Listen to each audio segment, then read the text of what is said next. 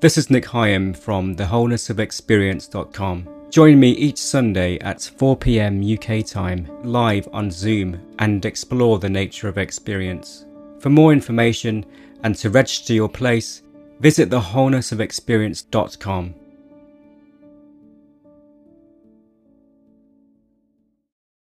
Non-duality must include our humanity. And knowledge of self must perfuse our humanity and our life. So our divine nature must know itself within all of us.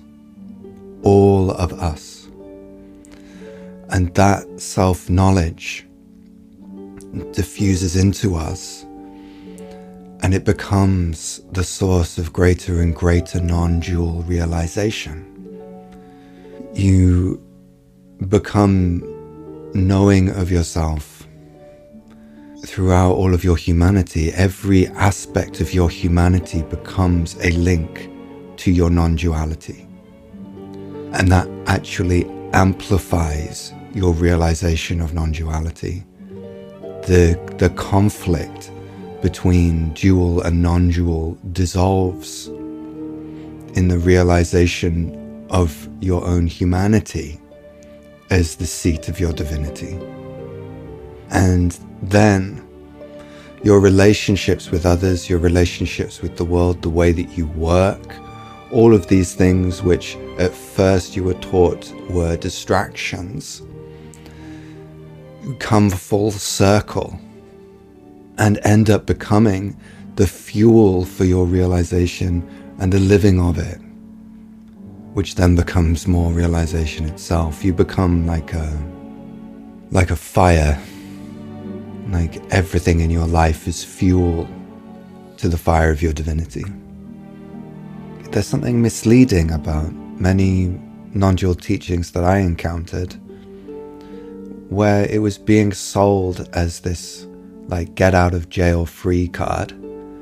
Like, no matter what happens in your life, this will be the antidote. And that's very appealing because we have problems and we suffer. But what I've found is that none of them have been that. None of them have lived up to it. Instead, what I'm finding by going more and more into my humanity and my darkness is that life becomes smoother, and I don't feel the need to have some perfectly ordered divine life. Like, the messiness is sacred. There's a sacredness within chaos that once realized and understood more and more deeply makes life far smoother. And then you don't need to, like, I don't feel the need to push away my life in the attempt to reach a spiritual ideal.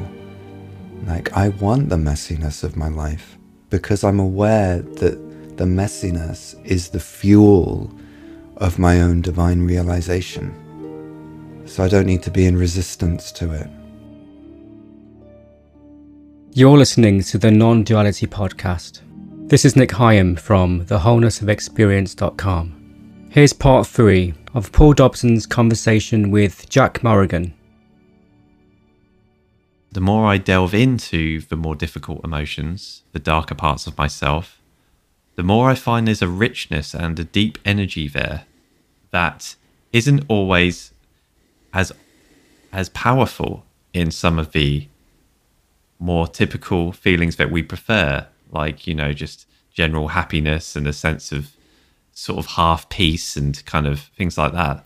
When I really delve into like anger and frustration and just difficulty of all kinds and really just allow myself to open to it, it feels like there's a deep well of power that isn't being tapped into there.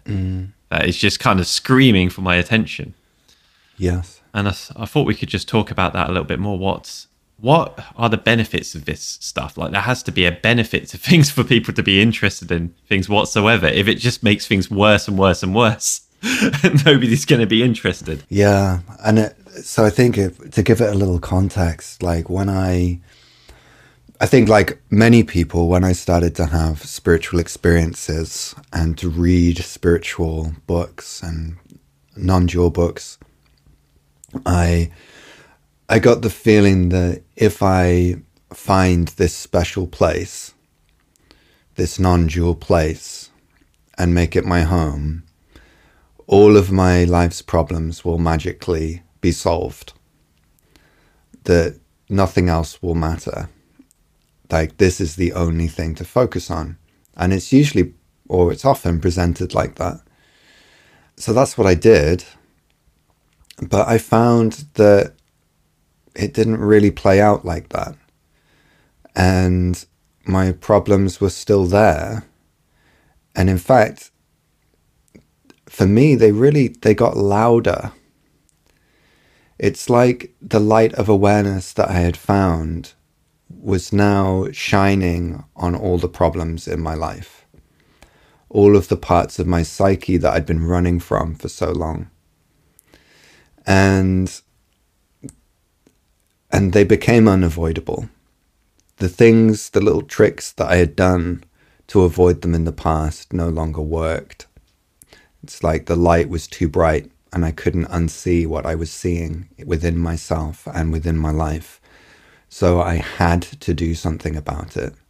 It wasn't that I was some great saint who was coming down from my lofty mountain to solve all the problems of my life and solve other people's problems from some majestic, perfectly undisturbed place.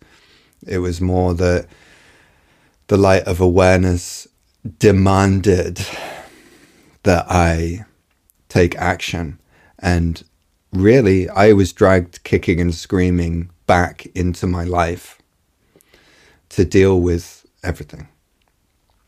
And that was very challenging.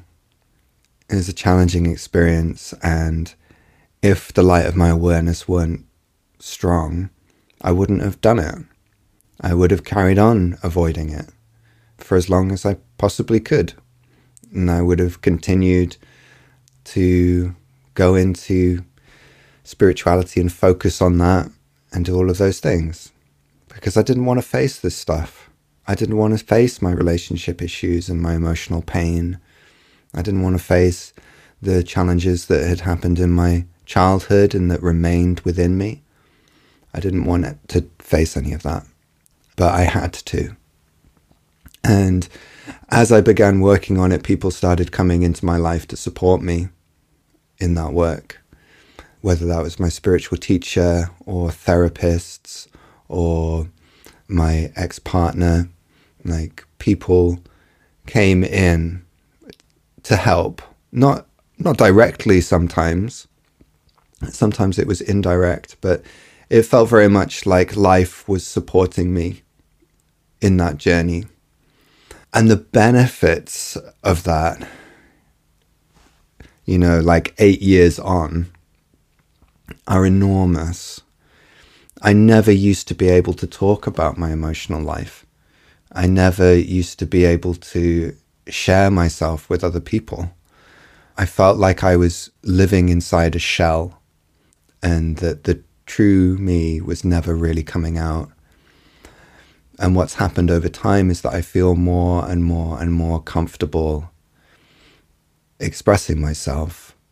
And it comes from having gone within myself and known myself. Like, because I'm able to actually meet myself and learn the parts of me that I'm frightened of and bring those back together within me, it no longer dominates my life and limits my life in the same way, which means that I'm more free to express myself, which means that the quality of my relationships has improved enormously, because I tend to attract people now who are similar, who are able to express themselves and be themselves.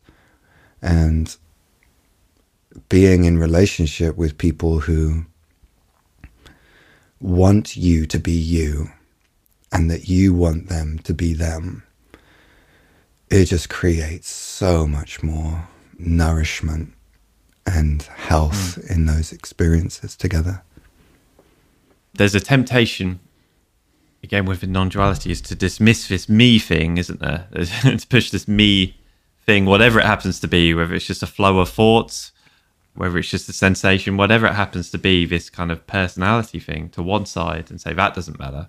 Yeah. The self is all that matters, and realizing the self is all that matters. And we spoke about this in the last episode, of course, and I think that's a very important thing. That's the first thing to do, is like realize the self, like know yourself is beyond this life. But then this is almost like the return journey we're talking about, I feel. Yeah. As you're coming back into the world, you're once again chopping wood, carrying water. Mountains are once again mountains. Yes. Waters are once again waters. So it's now coming back into the world. You know yourself as the self, but now how do I bring this into my life? Yeah. That's kind of the perspective from which we're talking about this. Yeah. But I can also feel that perspective of maybe someone who might be listening saying, well, I'm really into non-duality. I want to realize the non-dual nature of everything. Yeah. And they hear this. And I wonder in what way we can say this is part of it too, and what are the benefits from a non-dual context. Yeah, that's a great point. And if you're listening to this and your focus is on those non-dual realizations, first of all, that's a wonderful aspiration to go into. And it's really important for most of us to have that aspiration and to go into it wholeheartedly. And at the same time, there are pointers in many traditions about the return journey, like you just said, Paul, and how we can have these transcendent experiences that are really wonderful and teach us a lot about who we are. Yet there is still the realization of living your non-dual nature as a human being. For me, non-duality must include our humanity. A knowledge of self must perfuse our humanity and our life. So our divine nature must know itself within all of us. And that self-knowledge diffuses into us, and it becomes the source of greater and greater non-dual realization.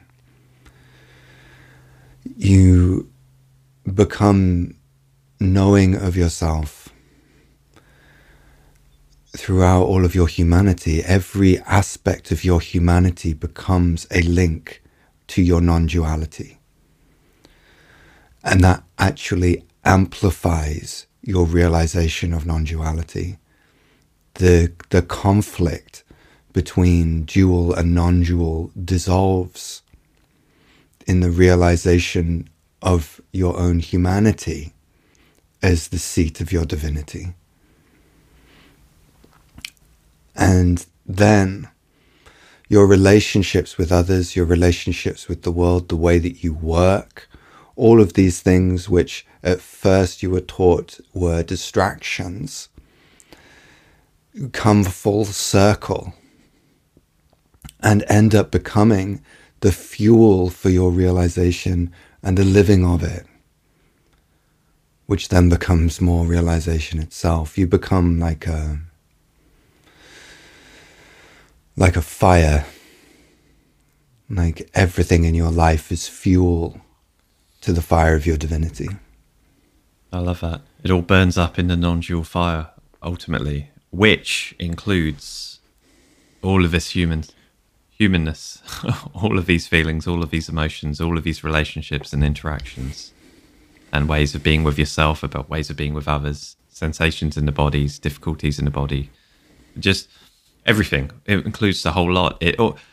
It's to put in simple non-dual terms, I guess it would be just like God realizing itself everywhere, realizing itself to be absolutely everywhere, and nowhere it is not. Not as some philosophy, though, not as some idea that we just kind of we have in the back of our mind and just kind of approach life with. I kind of intellectually know it's all God, so yeah, you are me and all of that kind of stuff. It's like, no, it's like I really felt really tangible feeling of all is God, and like that fire you're talking about seems to burn, and it sets a light in your heart to start with, maybe in the non-dual, the ultimate beginning of the non-dual realization, and then it starts burning away at all of the various aspects of your life. And what shadow work is, I feel, is just throwing bits of kindling onto that fire, letting it burn a little bit deeper, let it burn into the depths of where the fire doesn't seem to be. Yeah, it can then burn even there. All of the bits of yourself you wouldn't want anyone to see, that you've just kept, you've even hidden from yourself. You've even hidden from your own awareness. Yeah. Even if the self doesn't work for you, then fine. You've hidden from your own awareness. Like the awareness can't even get to some parts of you. Yeah. Because you've just hidden it so well. It's so pushed down, and the fire can begin to burn even there. And I guess that's another way of looking at what shadow work is. It's just the fire burning everything, leaving nothing behind. And once this has begun, the fire it's just unstoppable. This is the process. And I suppose what we're talking about is being able to do this process consciously, yes, smoothly, knowingly, as opposed to it being forced upon you in some crazy way, in the way it was in your experience, and to an extent in my experience as well, in a similar kind of manner. Yeah. It's like awareness wants to make contact with every part of you. And putting that in a non-dual context, to my mind, that makes perfect sense, because non-duality is going to want to become as non-dual as it can, like within everything, not only within its own self, but within all reflections of itself. And that's what I see our lives as, like this perpetual self-discovery. And as you say, that can come up randomly, and it can come up as chaos in our lives. It can come up as the problems in our lives, which we aren't consciously addressing. We aren't bringing awareness to. We don't know why these things are happening. So the non-dual approach to that would be, well, you make it conscious. You bring your non-dual realization to it, so that you can reveal the self, yourself, within it, and bring yourself back together, not only as a non-physical self, a divine self, but within your physical self, your social self, within all dimensions of yourself. And that's, to my mind, that's this reunification process, which we can do through shadow work and darkness integration. And then we are choosing to do it consciously. We are choosing to bring awareness into that aspect of our life, which means that we have choice. It means that we have power. It means that we have intention. We are becoming more masterful in our life. And it requires awareness of our emotions, of our subconscious. It requires courage and bravery to go into those places. Yeah, that seems to be a key, in my own experience, that seems to be a key quality is two things, willingness and courage. which at various times in my life, I haven't had that willingness and courage. So things have got pushed down and not looked at and just gone deeper and deeper.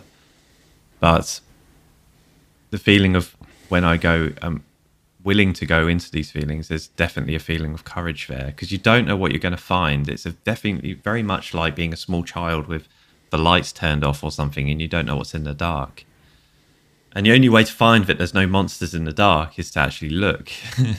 You know, I heard Gangaji say, actually, you've got to look under the bed to find that there's no monsters there. Yeah. Like, until you look under the bed, you're going to believe that those monsters are so awful, and they become more and more awful.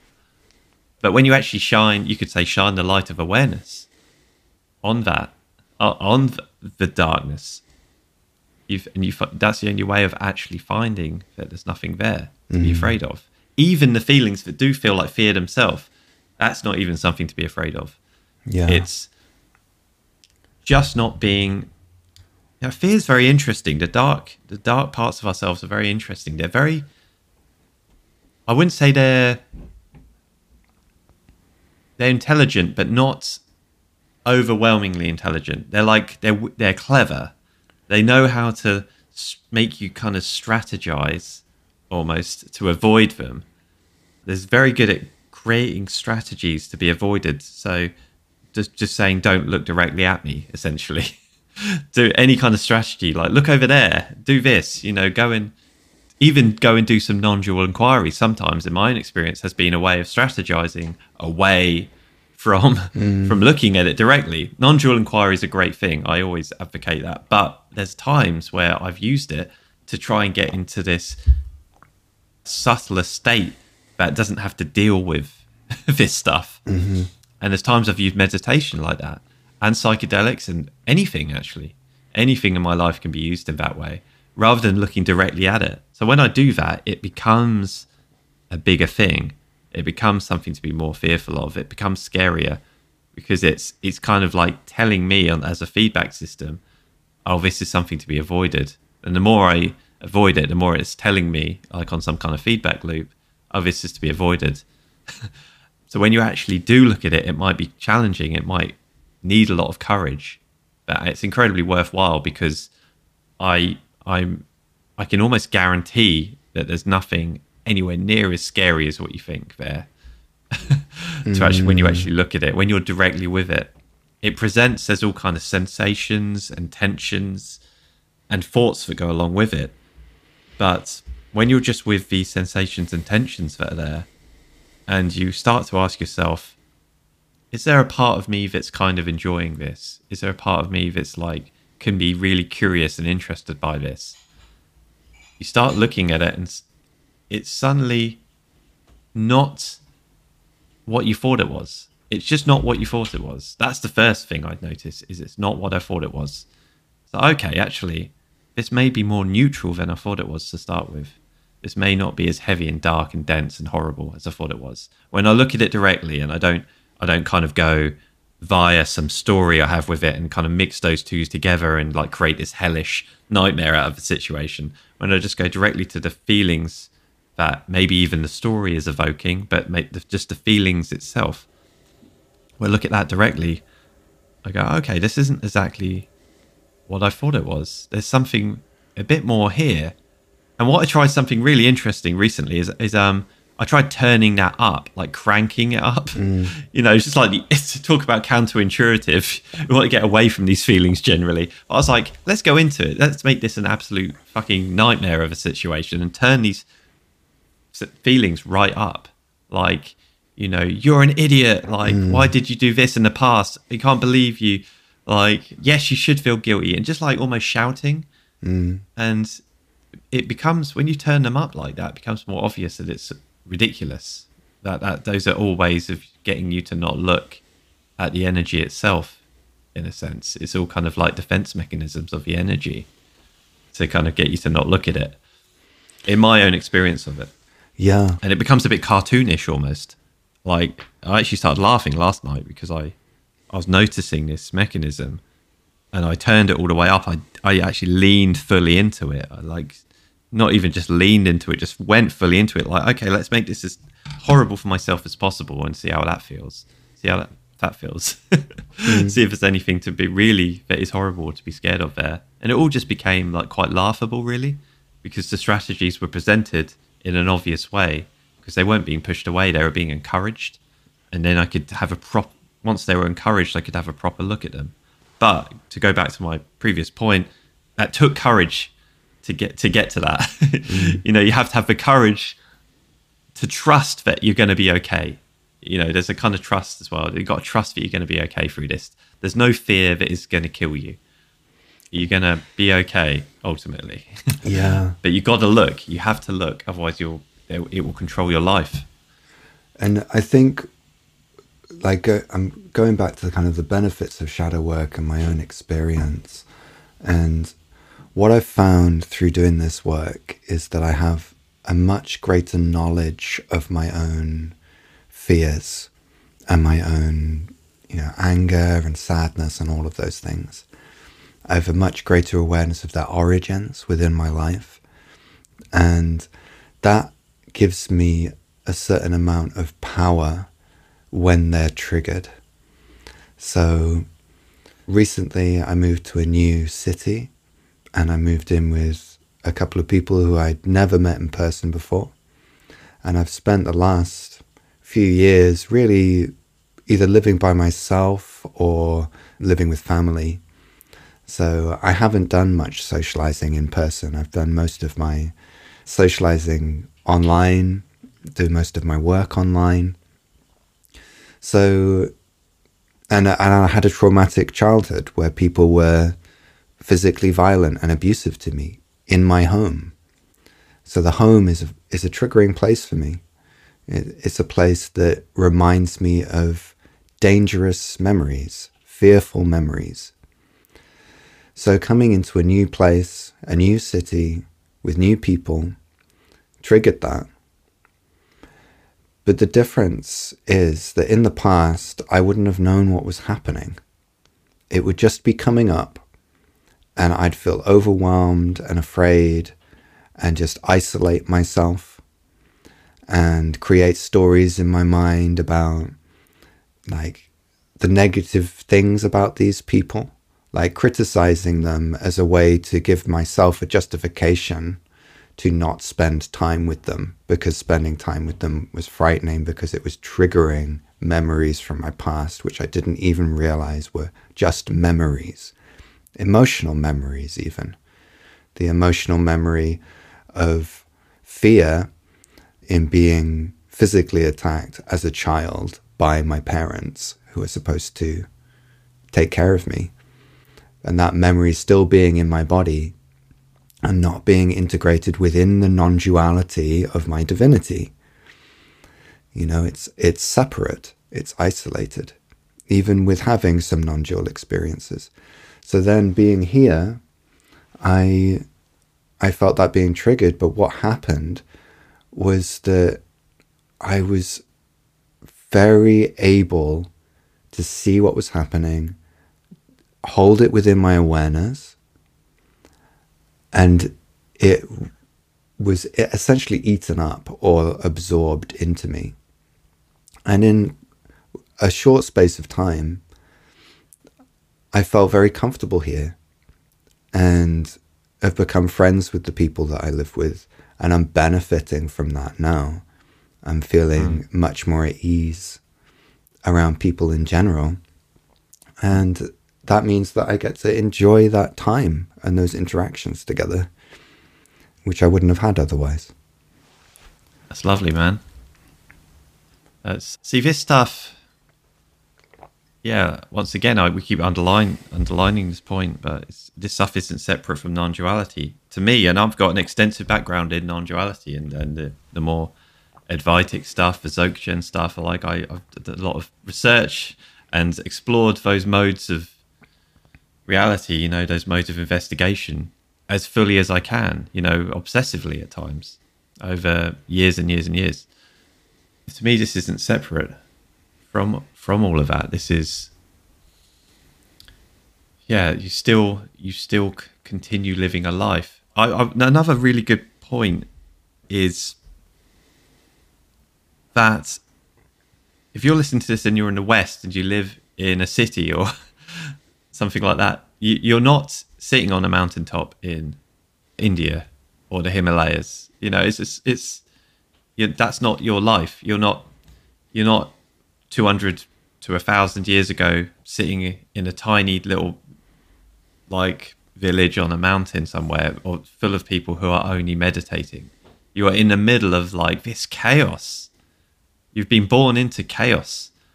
There's an idea that you and I like to entertain sometimes, don't we? That maybe we've all done that. Maybe the people in these situations in houses and in the middle of cities and more, let's say, stressful situations, lots more interactions, much more relationship stuff, a lot more humans, a lot more noise, a lot more stress, a lot more work. People that are in that kind of situation, maybe we've already done this before, and maybe this is the next phase, is to bring the mountaintop but down into the cities. Maybe that could be the next phase. I'm not saying it is for sure. This is a theory. I always like to put that warning point in when there are theories. This isn't an absolute truth, but it would make sense to me that, say, life is an unfolding mastery of itself.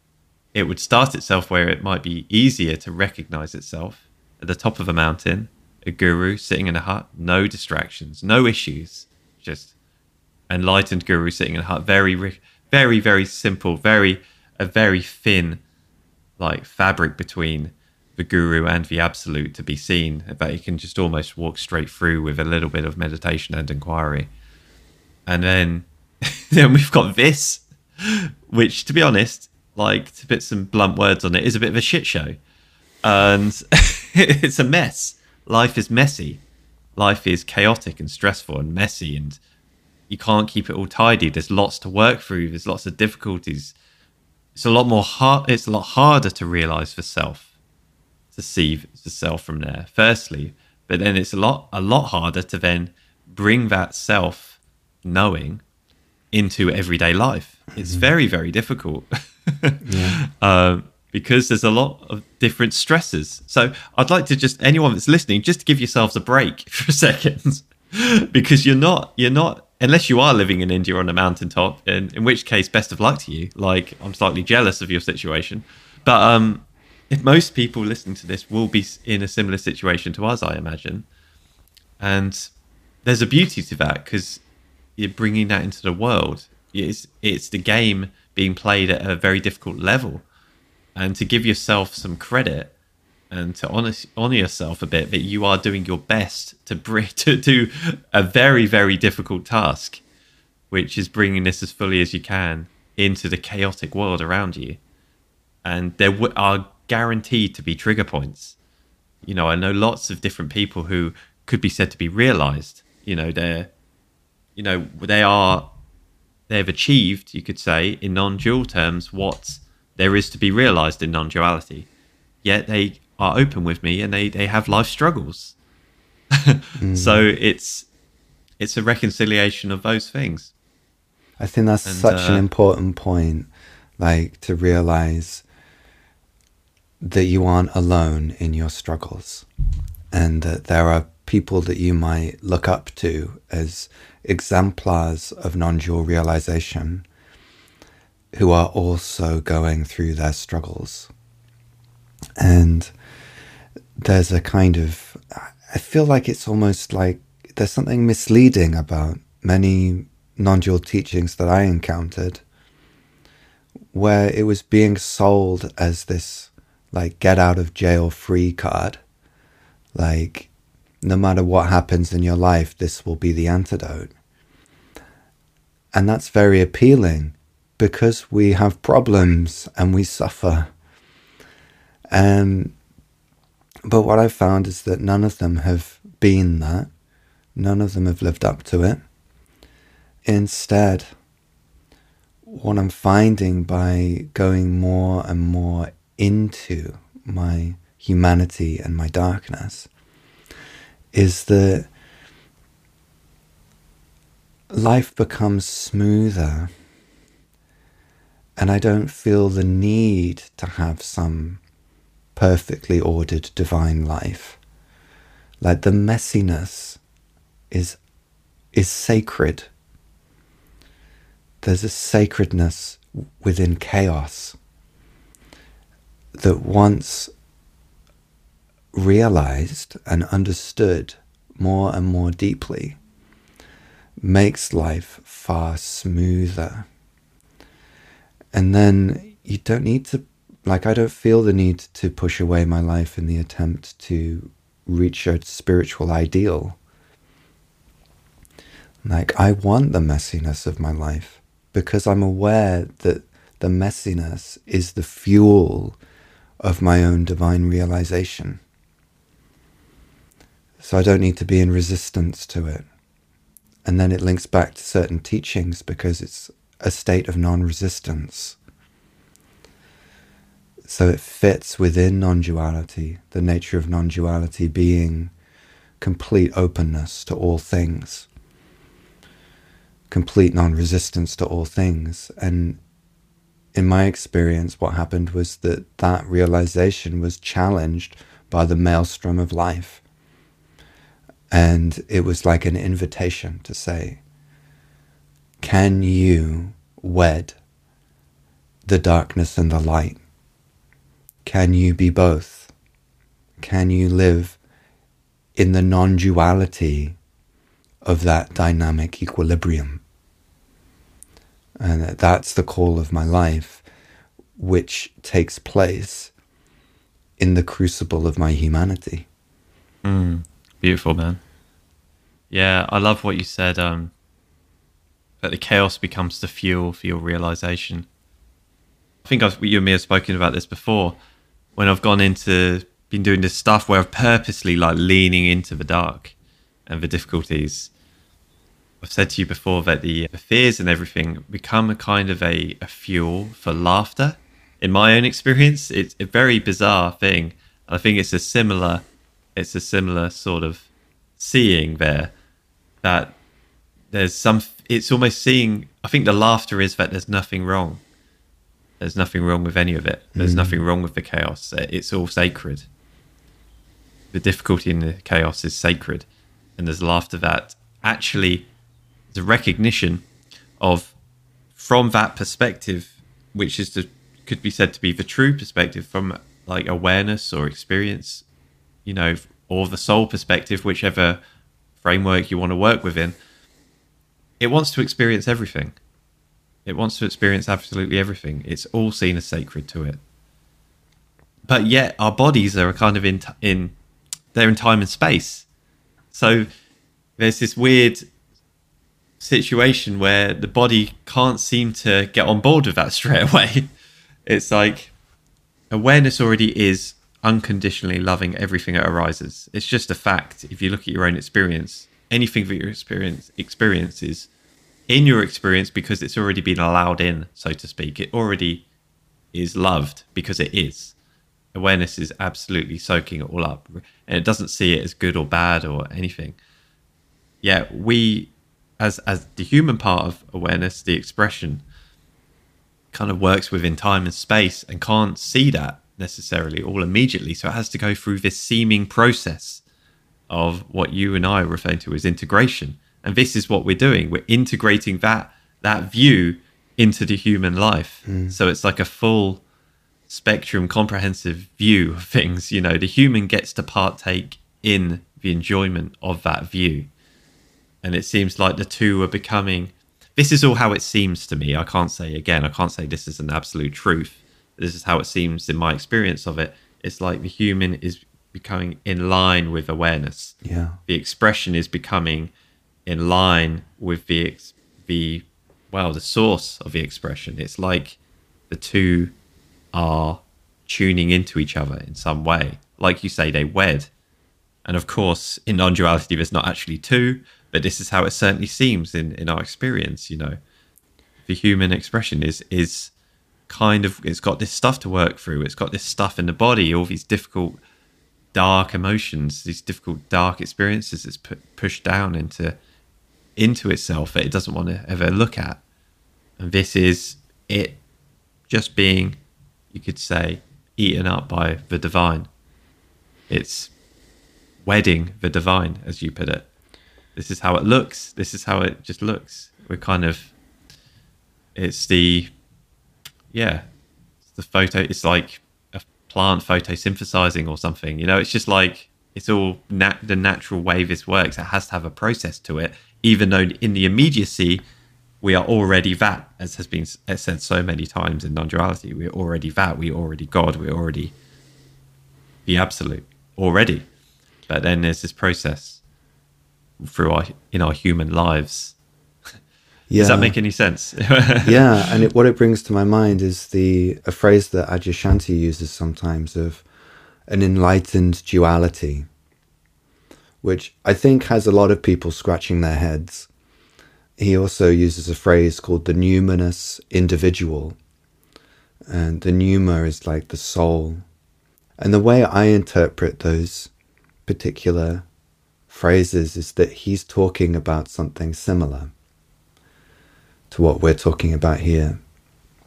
It's the realization that the duality and individuality are not in any way in conflict with non-duality. And I think this is an obstacle for a lot of people, because there's so much of a focus on this seemingly perfectly non-dual realization that for a time they need to push away duality and need to push away their own individual life. However, as you mentioned before, there's that famous phrase, first there is the mountain, then there is no mountain, and then there is. Like, there is a return movement where the non-dual state becomes realized within duality, within humanity. And that actually makes it more non-dual, not less. Because the wedding of dark and light, of matter and spirit, dissolves separation. And that just carries on. Like, it's not that you have a non-dual realization and then suddenly it's all done. Some people use that term, which I find quite hilarious, because the only thing that would desire it to be done is our own disconnected egoic self. In truth, the infinite has no conclusion. How could the infinite ever have a conclusion? It can't. It's by its very nature. So it must perpetually know itself deeper. So that then invites us into our humanity, back in, because we realize that in so doing we will actually become more realized, not less.